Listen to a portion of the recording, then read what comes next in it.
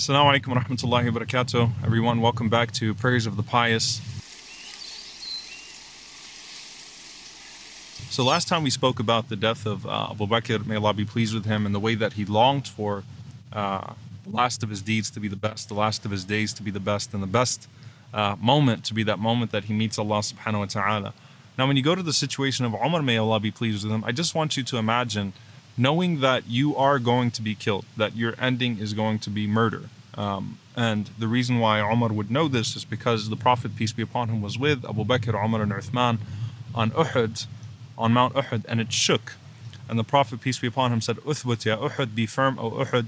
You have upon you a prophet, a Siddiq, a man of truth, being Abu Bakr, and two martyrs, referring to Umar and Uthman. So Umar was very well aware of the fact that he would be martyred, but that wasn't enough for him. He knew that he was guaranteed Jannah, paradise, because the Prophet, peace be upon him, mentioned him on numerous occasions as being one who was guaranteed paradise. He knew that he would be a martyr. He still feared hypocrisy because he would actually ask Hudhayfa, who had the names of the hypocrites, if he was on that list that the Prophet, peace be upon him, gave. And he made so many du'as about the moment that he would be killed, about who would kill him, where he would be killed, and how he would be killed. And there's the famous dua where he used to say, Allahumma rzuqni shahadatan fi sabilik, waj'al mawti fi baladi nabiyik.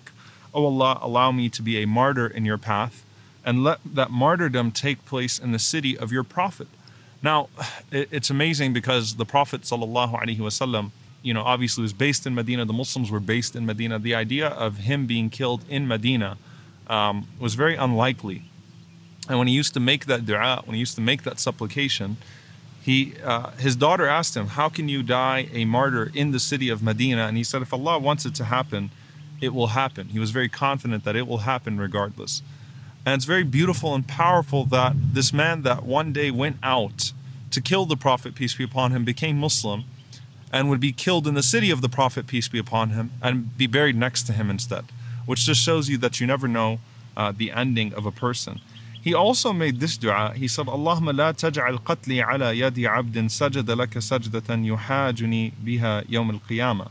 He said, oh Allah, do not let my killing be at the hand of someone who ever prostrated to you, lest he use that against me on the day of judgment. Meaning Umar did not want to be killed by a believer. He didn't want to be killed by someone who had any semblance of righteousness.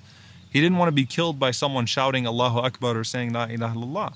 And it's when he was stabbed, when Umar was stabbed as he was leading the prayer in the masjid of the Prophet, peace be upon him, the first question he asked was, the person who stabbed me, was he a Muslim? Was it a believer?